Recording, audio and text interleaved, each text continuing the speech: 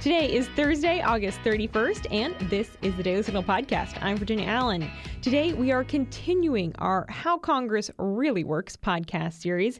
If you didn't catch the show yesterday, be sure to go back and listen to my conversation with Hillsdale College Associate Professor of Politics and Heritage Foundation visiting fellow Joseph Postel.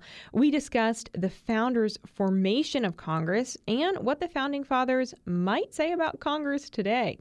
Today, we are diving into the second part of our series to discuss the phases that bills go through to become laws and what role Congress has in controlling government spending.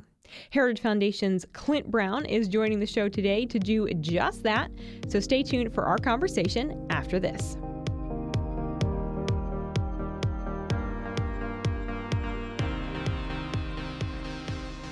Conservative women are problematic women. Why? Because we don't adhere to the agenda of the radical left. Every Thursday morning on the Problematic Women podcast, Kristen Eichhammer, Lauren Evans, and me, Virginia Allen, are joined by other conservative women to break down the big issues in news you care about. Whether you're interested in hot takes and conversations on pop culture or what Congress is up to, Problematic Women has you covered. We sort through the news to keep you up to date on the issues that are of particular interest to conservative-leaning, that is, problematic women. Find Problematic Women wherever you like to listen to podcasts and follow the show on Instagram.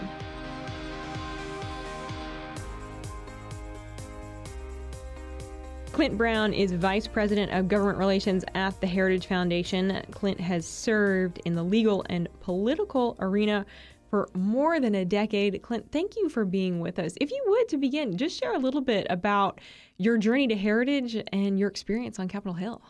Yeah, I'd love to. So I came up to Capitol Hill during law school, bright-eyed, optimistic, as many of us are when we come here. Sure. I worked for Senator Sessions. He gave me my first opportunity. I'm from Alabama. He was my home state senator and a great senator. Worked for him on the Senate Judiciary Committee, and then when I graduated, they offered me a job to stick around. And I took that opportunity. I was very excited about it. I worked in his personal office, and he was ranking member, the top Republican, on the Senate Budget Committee at the time. And that was a great place to learn not to be optimistic. When we start talking about the federal budget, things get dark really quickly. Mm-hmm. But you also learn by tracing the money exactly what's going on in the federal government. Mm-hmm. How does Leviathan work? So that was my first exposure to Washington, and I loved it. I thought maybe I'd be here for a little while, ended up staying for over a decade, as you mentioned. From there, I moved to Senate Steering Committee, which is a group of conservative senators. It's a lot like the House Freedom Caucus, but it's generally kept more secret, more low profile, which I'll explain as we get into things. The chairman of that committee was, and still is, Senator Mike Lee from Utah, one of our conservative leaders. He gave me an opportunity there. I worked as policy director for a few years, took a little break from the Hill, went to a law firm, some of our great friends at Heritage, Pacific Legal Foundation. Shout out to those guys. They're awesome. Keep winning at the Supreme Court. And then came back to work for Senator Lee as executive director of the Senate Steering Committee. And from there, spent a couple years in the thick of things, 2 impeachment fights, a contested election, COVID, all that stuff. And after a little while, it was just time for a new opportunity. Yeah. And things opened up at Heritage. This is a great place. It's leading the fight. There's a lot of energy here right now. Mm-hmm. And I wanted to find a way to get resources to my friends and the people who are fighting on Capitol Hill. And by resources, I mean knowledge, information, the things we do here at Heritage, research, get them together in a room and get them talking about the issues, things like that. So this was just a perfect opportunity at the right time, and I'm glad to be here. Well, we're really glad to have you here. Yeah, thanks. Now, I think for all of our listeners, probably everyone's taken a civics class. We all learned in school about politics and the 3 branches of government. But when you actually get into it, explain what you think are some of the most common maybe misconceptions that people have specifically about Congress. That's a great question. So everybody's seen Schoolhouse Rock. You see the bill sitting on the Hill. It's a summary, right? And then you take your civics class, maybe take some political science classes in college if you go to college. You see what's happening on Fox News. There's an idea of how things work. Mm-hmm. When people start to interact with Congress is where I see the most misconceptions. So people who are active in local politics or state politics and just now getting into that, maybe they reach out to Congress and they think, oh, yeah, an intern's going to answer the phone. And, there's like maybe 1 or 2 people that work for the member of Congress. Actually, some estimates have it at 18,500 staffers that work on Capitol Hill. Wow. Others have it closer to 10,000. I think that's a disparity between committee staff and personal office staff. So Okay. each member of Congress has a staff of their own, a chief of staff, a legislative director, legislative assistants, communications directors, press secretaries. There's a whole army of people that keep them going.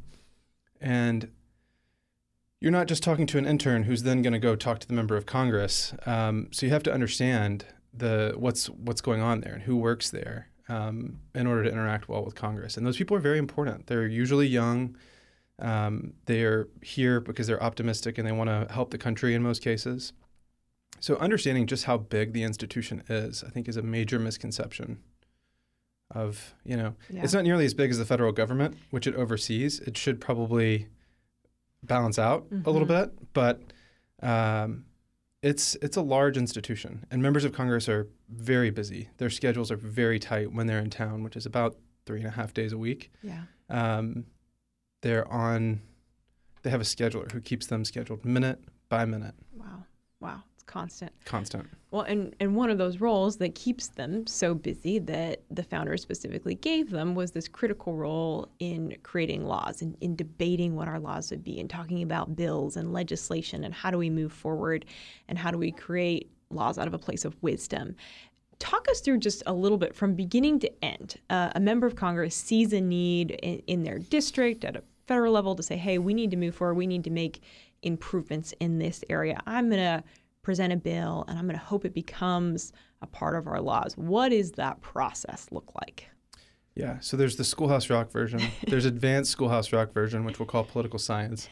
And there's how it actually works. Yeah, we want the how it actually works. But you have to understand the 101 to really understand how it actually works. There are committees. Members are on committees. Those committees focus on specific federal agencies, specific areas of interest to Congress. An example is like environmental. There's committees on the environment and public works in the House and in the Senate. Energy, the judiciary. There's committees on everything. And the senators who are on those committees draft legislation that is considered in that committee, passes out of that committee, potentially, if it's going to move forward. Sometimes there's amendments in the committee, goes to the floor of the House or the Senate, and it can be amended there, theoretically. Not really. We'll get into that. And then as it moves through that process, everybody has their opportunity to say what they think about the bill, make it better, improve it. Then it passes one chamber, goes to the other chamber. It doesn't start the process over again, although it may have been considered in committee in that chamber as well. It doesn't have to be. It'll typically go straight to what we call the floor, which is where the whole chamber considers it. Pass there, get signed by the president, right? That's the 101. What actually happens is significantly more complicated. So going to the Schoolhouse Rock Advanced, the political science, what you often hear is, there's just so much partisanship in Congress. Nothing can get done because there's partisanship in Congress. And spending 10 years there, that's just not true. How At so? some level, it is true. Yeah. There is a lot of partisanship in rhetoric, but 94%, don't quote me on that exact number. It's been a while since I've run it, and the numbers change over time. But last time I checked, which was a couple years ago, about 94% of legislation that passes the Senate passes unanimously, not just bipartisan, unanimously. Wow. 100 senators support it. Wow. You don't get more bipartisan than that. No. You also don't really hear about that You don't hear about that. No, people don't know that. Now, sometimes these are renaming post offices, which, yes, in America takes an act of Congress. But not most of the time. Yeah. That's sometimes. Sometimes it's actual legislation. It's a real bill. There have been a number of major bills that have passed by unanimous consent. So there's 6% of bills that pass that are not considered unanimous consent. Mm-hmm. They all pass bipartisan, every single one of them in the Senate, because it takes 60 votes to pass something in the Senate, and we haven't had one party have a 60-vote majority for a number of years, maybe decades. I don't remember the exact year. So they all are bipartisan. So then what doesn't get done is what the political scientists focus on. All these bills that don't actually pass. Mm-hmm. They can't pass because they're not bipartisan. Mm-hmm.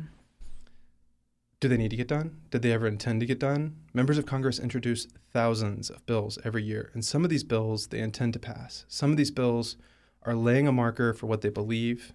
We call them messaging bills because they want to talk about the issue, but they don't intend it to pass. And it's not because it's not bipartisan. It's because they haven't necessarily built the support for it. And they, as I mentioned earlier, they have very busy schedules. They have to prioritize where they focus their efforts. Now, at the Heritage Foundation, we would encourage them maybe sometimes to shift their priorities, but they have to prioritize what they talk to their colleagues about, what they get support behind, what they come talk to groups like us about, what they talk to the news about, in order to build that support, which takes years to pass a bill. So just saying that there's bipartisan log jams and things don't pass is really not looking at the issue. They often point to funding bills. Oh, there's always a fight over funding or the debt ceiling. Well, there's a reason for that, and it's not partisanship. This is how it actually works. This is where we're getting into the real details of what actually happens. How you pass a bill in Congress is supposed to be that everybody has an opportunity to amend, have their input on legislation. Until the late 2000s, this was pretty normal. This happened a lot. And there were some log jams in there. I'll get into why. But now, in the Senate at least, there are very few opportunities to amend legislation. And you think, oh, I voted for my senator. They're going to come to Washington and have input on this bill, and they're going to change it and make it where it represents my interests. That's assuming they can amend the bill. So what happens in the Senate, there's a tradition. The Senate is governed by three things: tradition, rules, and precedent. The precedent is where the whole body looks at the rules and makes an interpretation, much like a court. Yeah. I can get into that a little bit more, but for our purposes right now, the other thing that governs is tradition. The Senate is a very traditional place. That shouldn't be surprising to anyone. And one tradition is the right of first recognition for the majority leader. So whoever's in charge right now, that's Chuck Schumer, as elected by the majority, Democrats, gets to go down to the Senate floor, and the chair, under tradition, recognizes him to speak first. Mm-hmm. That's really powerful, because that means that he can introduce a bill, he can call it up, and then he can take all of the available opportunities for amendments. Okay. So there's a thing called the amendment tree. I won't get into it. That'll bore people to death.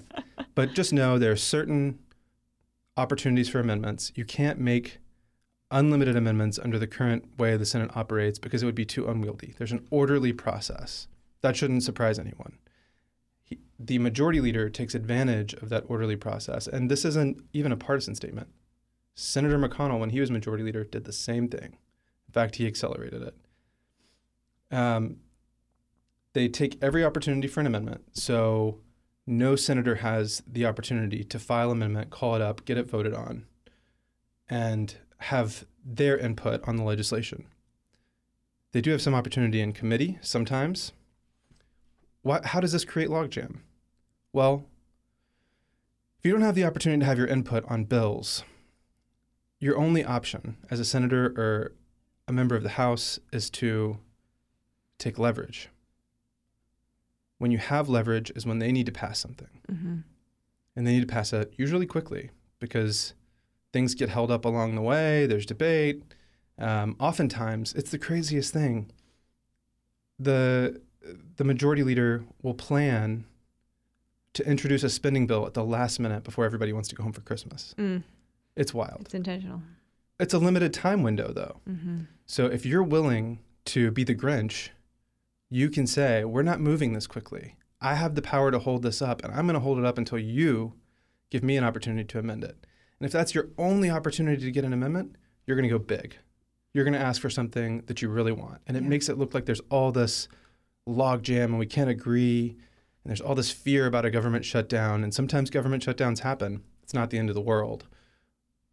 But that is what's actually going on there. So if they actually followed the process and they were collegial, et cetera, had amendments throughout the year, maybe they wouldn't have this logjam. It's not partisanship. Although some would say, well, they're doing that to keep partisan amendments off. It's, that may be the excuse. But the reality is they're doing it because they don't want to take tough votes. They don't want to take tough votes on these amendments. Because groups will go run ads based on these votes against members, and you can call that partisanship. I think at Heritage, we would probably call that informing the voters of the position that their member has. There's been a lot of debate recently about, following the Republican presidential debate about exactly where do Democrats stand on abortion. Are they for abortion up till birth? Well, you can look at their voting record and see that they are. Yeah. All the Democrats in the Senate voted for that. Yeah. So that's why we have to get members on record. That's why they don't want to be on record. That's why they use this mechanism. That's why we have log jams. Okay. This is fascinating. All right. So when a bill is being considered, whether it's an agriculture bill or whether it's spending, how many conversations are happening behind closed doors between members in offices when it is those situations where there's a narrow window and it has potential to be bipartisan, but it doesn't necessarily look like it on the onset? Yeah, so there are conversations happening all the time. I mean, these people work together. This is their coworkers. They meet at the congressional version of the water cooler, and they talk over what they're working on, just like anybody else. Yeah. Sometimes there are the smoke-filled back rooms where they hatch plans, and it seems very scandalous and salacious. That's a real thing. But most of the time, it's just normal conversation. And that's how things get done. As you go talk to people about it, you say, hey, this is actually a great bill because of this. What are your concerns? You hear their concerns, and you address those. Now, back to the amendments, that should be happening on the House and Senate floor. Yeah. They should be saying, here's my concern, here's an amendment to fix it, in an orderly process, and have that debate in the public. So if you don't like smoke-filled rooms where people cut deals, you want amendments and you want an open amendment process. Okay. Now, specifically, let's touch a little bit deeper on the budget and the spending aspect, because obviously Congress holds the power of the purse. We're coming up as Congress comes back into session in September. There's going to be a lot of fights about these appropriations bills and approval of the budget. Give us a little bit of a rundown of what this process looks like, and when Congress can agree on a budget, when they're not able to reach that consensus, what happens? So when Congress comes back in session next week, they'll start considering, well, they've already been considering, but they'll really buckle down and start considering spending bills because government funding expires September 30th. That's the congressional federal fiscal year.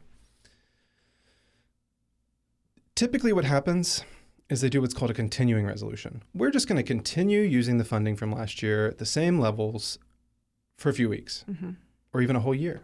It can go for any amount of time. What usually happens this time of year is they'll do a couple weeks here and a couple weeks there until it gets to Christmas. And if you object, you're the Grinch and you're keeping all of your colleagues from going home for Christmas. Now, I mean, you work with people for years. They're away from their families. They're away from their hometowns. Christmas is sacred to everybody. The holidays are sacred to everybody. But it's especially sacred when you're away from your family a lot. So if you're the Grinch that holds it up, you're going to get a lot of hate from your colleagues. Yeah. And the one thing you need to get things done is not hate from your colleagues in Congress. So it really puts them in a weird position. There are members in the House Freedom Caucus and some senators who have called for, let's not do that. Let's not do that this time. Yeah. A number of members would support that. Let's actually, if we can't get the funding done by September 30th, let's extend this beyond Christmas and work on it and figure it out. And here we are back to that leverage point. The House Freedom Caucus recently issued a statement that they had some asks for what they would need in order to pass a continuing resolution. They don't want it to be a short-term continuing resolution that just goes till right up until Christmas.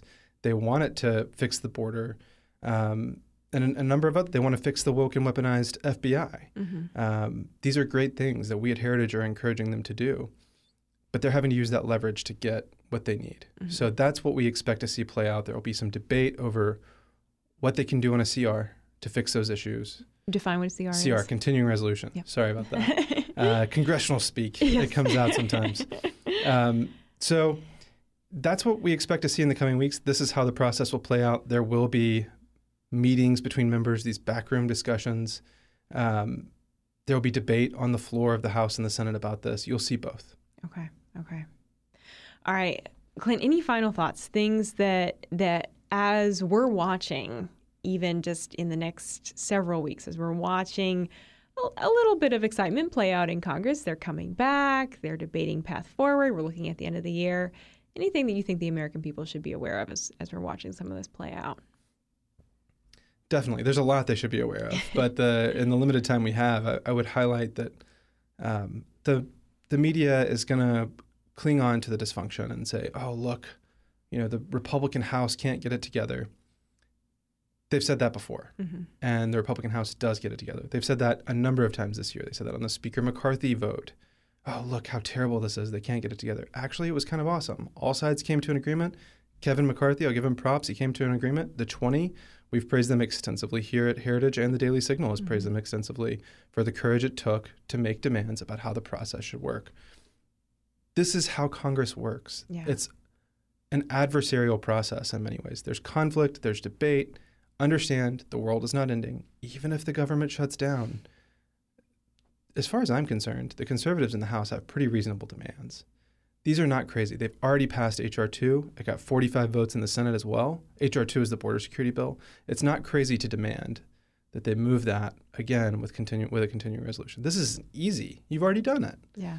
So when the media says the sky is falling, just be aware. This is how the process is supposed to work.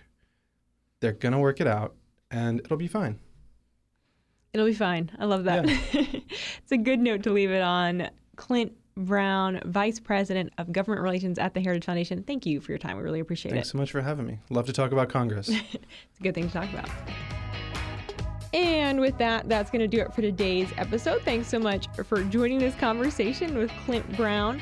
We have our final installment of our How Congress Really Works podcast series tomorrow. Be sure to catch that conversation as we talk about hearings, committees, and some of the things that happen behind closed doors at Congress. But if you haven't had the chance already, be sure to check out our evening show right here in the same podcast feed, where we bring you the top news of the day. Also take a minute to subscribe to the Daily Signal wherever you like to listen to podcasts. We're across all podcast platforms. We hope you have a great rest of your day. We will see you right back here around 5 p.m. for our top news edition. And make sure you catch the final conversation in our How Congress Really Works podcast series tomorrow morning.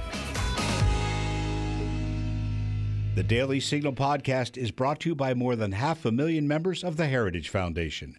Executive producers are Rob Bluey and Kate Trinko. Producers are Virginia Allen and Samantha Asheris. Sound design by Lauren Evans, Mark Guiney, and John Pop. To learn more, please visit dailysignal.com.